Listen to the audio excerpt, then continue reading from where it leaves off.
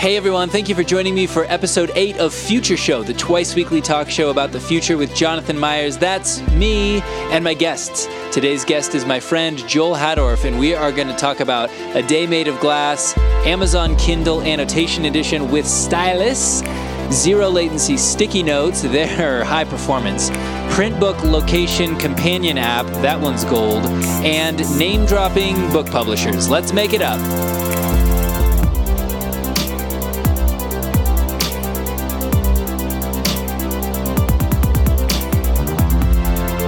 Joel, we live in the future. Joel, I watched a video of, it was an inside video from Corning, the glass company. Do you know Corning? I think I've heard of Corning. Yeah. Your phone screen is probably made by Corning. Oh really? Okay, yeah, so. And, wait, what about that? It was this video where Corning is imagining the future. And it's called, what is it called? I think it's called The Day Made of Glass.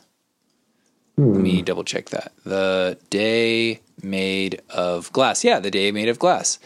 And it's a video, and they show this family waking up in the morning, and there's screens everywhere. Okay. Like every surface is like a tablet screen. Is a display, yeah. And like you can't escape being notified of something or somebody getting in touch with you or something. What do you think, Joel? Do you want that? No. All right. Fast answer, no. Moving on. Yeah. Long answer, that's longer answer. That sounds a little obnoxious. Yeah. Well, I have a feeling that there would be, I mean, I get it, it's a company that their one product is glass.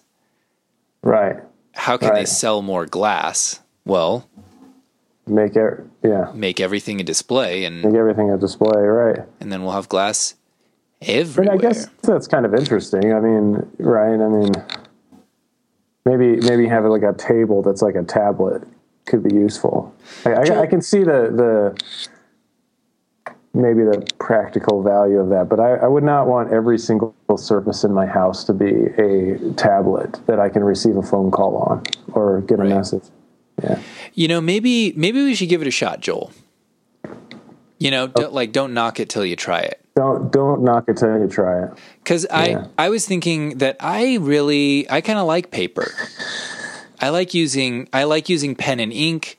I like writing on paper. I like different kinds of paper. Paper's nice. It's nice to write on. It's Also books. I highly recommend real books. Real books made out of paper. Yeah, there's just something to it. You can mark them up. You can annotate them easily. Although maybe, so the annotation thing is, you just make a tablet, and like if you're going to read a book on let's say a Kindle or something like that, some kind of e-reader, and you, yes, like that. You have an e-reader, and then you get a little stylus with it, and it makes sure that the margins are hearty, such that it's easy to annotate on the side of the thing. And then like larger than a book, probably. Most books. Yeah. I mean, right. I guess the display, it would need to be kind of a big-ish profile. Well, yeah, no, but I see what you're saying. It would be the Kindle annotation version or something. Or that's not a great. Yeah, no, I'm with you. Yeah. Would you like to buy one? I will sell one to you right now. Well, I use my Kindle. I mean, I actually No, I mean, I will sell you this imaginary Kindle. Imaginary Kindle. The one that you can annotate. Yeah, thick margins. All right. Moving on. Wait, let's go back to glass. I think I would need a couple more sales points as to why that book. Because I can annotate. You can annotate on Kindle and just drop it out. Yeah. Is it easy? Do you do it a lot? I do, but I mean, it's just like anything else with tablet technology. You're tapping on glass, Right. you know. And then you have the to same wait for experience. it. Oh, that's part of it. Is that with pen and ink, with like paper and pen? Oh, right. No, I forgot. This is a stylus. You said Yeah, that. yeah, it's a style. Yeah, Yeah, I do think that would be probably a better experience I think. with the technology. I bet you can do that with an iPad. Yeah, yeah, right. But then that's also like I don't know. It's a different. I guess it's kind of a different experience because Kindle is trying to. It's sort of trying to recreate paper. You know that it's you can read this outside in the sunshine. Yeah, those paper white ones. Those are actually really cool. They're nice. I think, yeah, I like them. yeah, got one. Do you? Yeah. Yeah, Do you like it? Yeah, I think it's nice. Something that's interesting about it though is that it still has lights. Oh, really? It has lights like on the inside that shine onto the surface, like a sort of across the surface. Okay.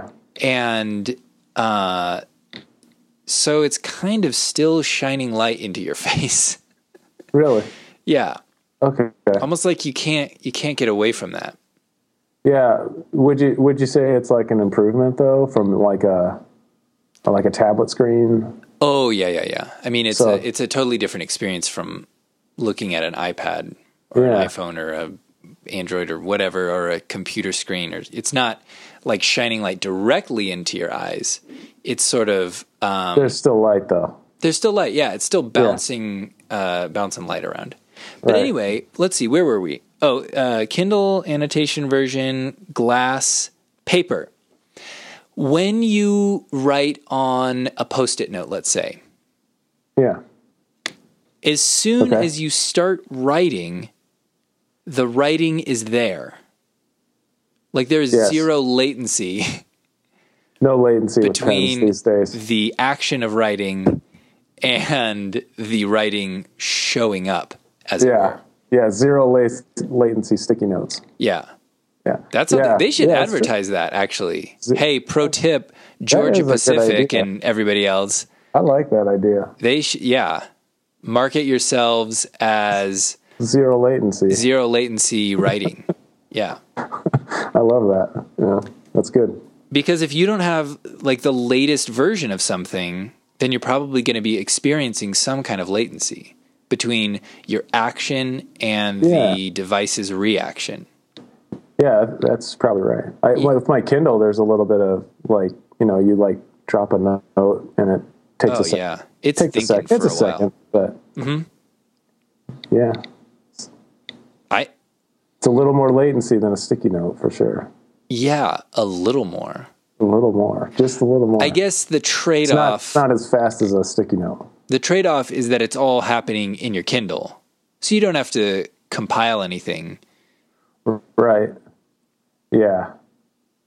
Like you don't need to like keep track of, where did I put that sticky note? Right. It's right here. It's in the computer. It's right. It's all right there. Yeah. Yeah, there's pros and cons, I guess, right? Anything?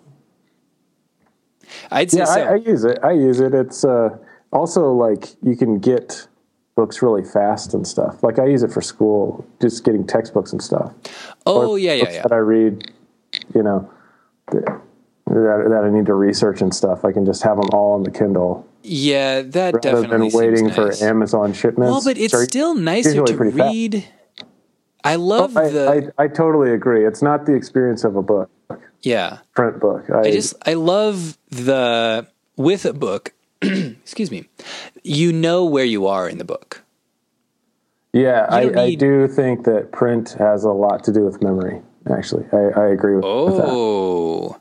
Oh, yeah, because I remember it was in this part of the book on this. Yeah. Oh, yeah. It was to be or not to be.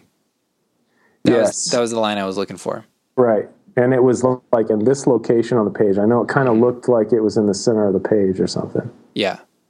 That's a valuable thing. With computers and tablets, it's like endless text. Yeah, it can be wherever.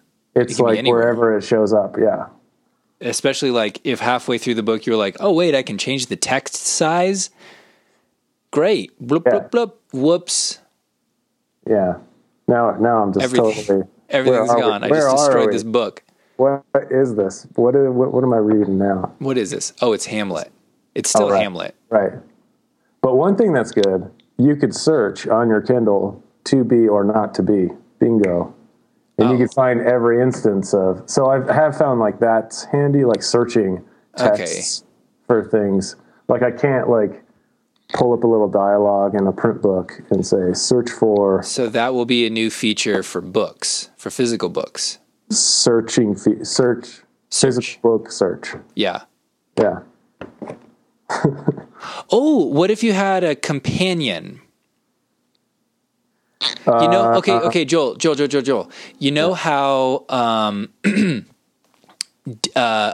music people, some of them, are releasing albums on vinyl records, but they also include a code that you can use to go online and download that album digitally. Well, suppose excuse me. Suppose you get a book and it has, let's say the publisher, let's say it's Random House. Okay. Yeah. The book comes with there's a little thing like get our Random House app. Boop. Okay. Pop, pop, pop. And then the book comes with a code. I don't know. This is just me spitballing. The book comes with a code. You get the app for on your smartphone or online or whatever.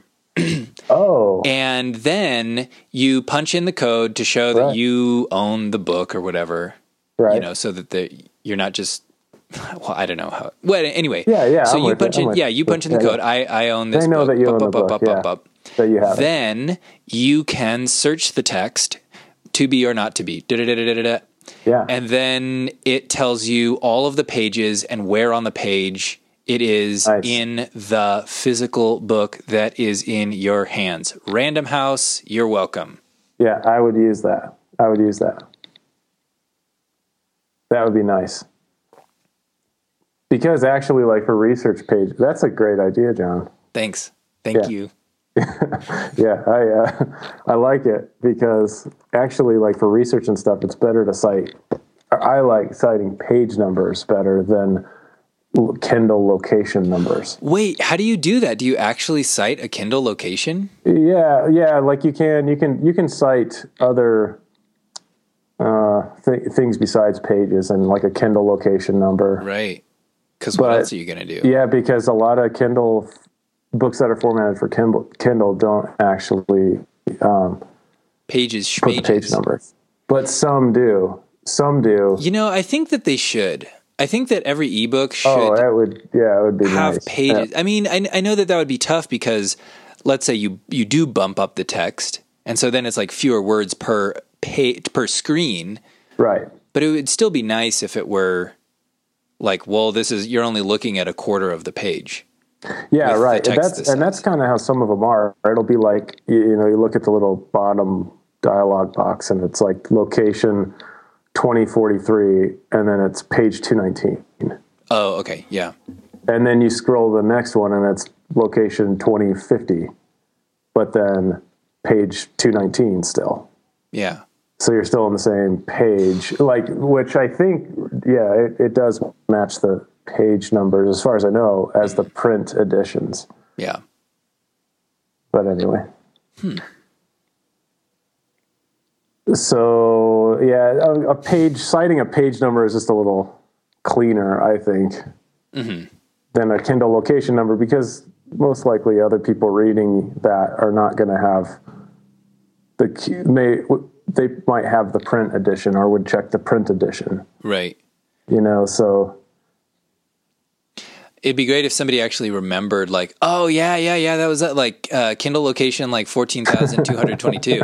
Yeah, 23, actually. Oh, right, 23, right, because of really close, that's okay.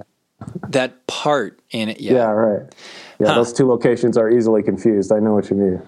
Yeah. Because of that part. Great. I like your idea, John. Thanks. This is great. I kind of like that too. I think that would be kind of fun. It would be fun to try out. It might get tedious, especially if every publisher had its own app, you know? Yeah. Like there's no standard, and everybody, like Random House got one, Penguin got one. Yeah. Some other Simon & Schuster. Uh-huh. HarperCollins.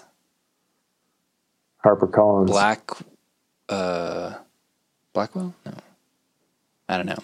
Anyway, okay, enough name dropping of publishers. Let's start name dropping paper companies. All right, go. Kimberly Clark, you go. Oh man, I don't know. A paper company. Oh, Dunder Mifflin.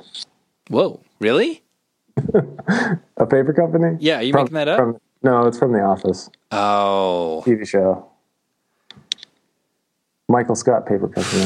That's another paper company in that show. Cool. Well, I think that's all the time we got for this episode. I feel like this is a good, like we've had some really good ideas in this, and that if we keep going, it's just going to drag us into something else. Yeah, probably. Like I feel like I think that's a safe bet. Yeah, I think that this is a good stopping point for right now. Okay. Sounds good. Hey, that is it for this episode of Future Show. Thank you for listening, and thanks to Joel for being my guest. Tune in next time to hear more of my conversation with Joel, where we are going to talk about more interesting things. Hey, thanks everyone for sending those tweets on Twitter over to @FutureShowShow. I love hearing from you. If you would like to find past episodes, head over to futureshowpodcast.com. And it's on iTunes and other fine podcast platforms that feed off of the iTunes RSS feed. And if you leave a review on iTunes, even more people will get to find out about Future Show and have all the fun that we're having together. Yay! And just remember, the future can happen at any moment.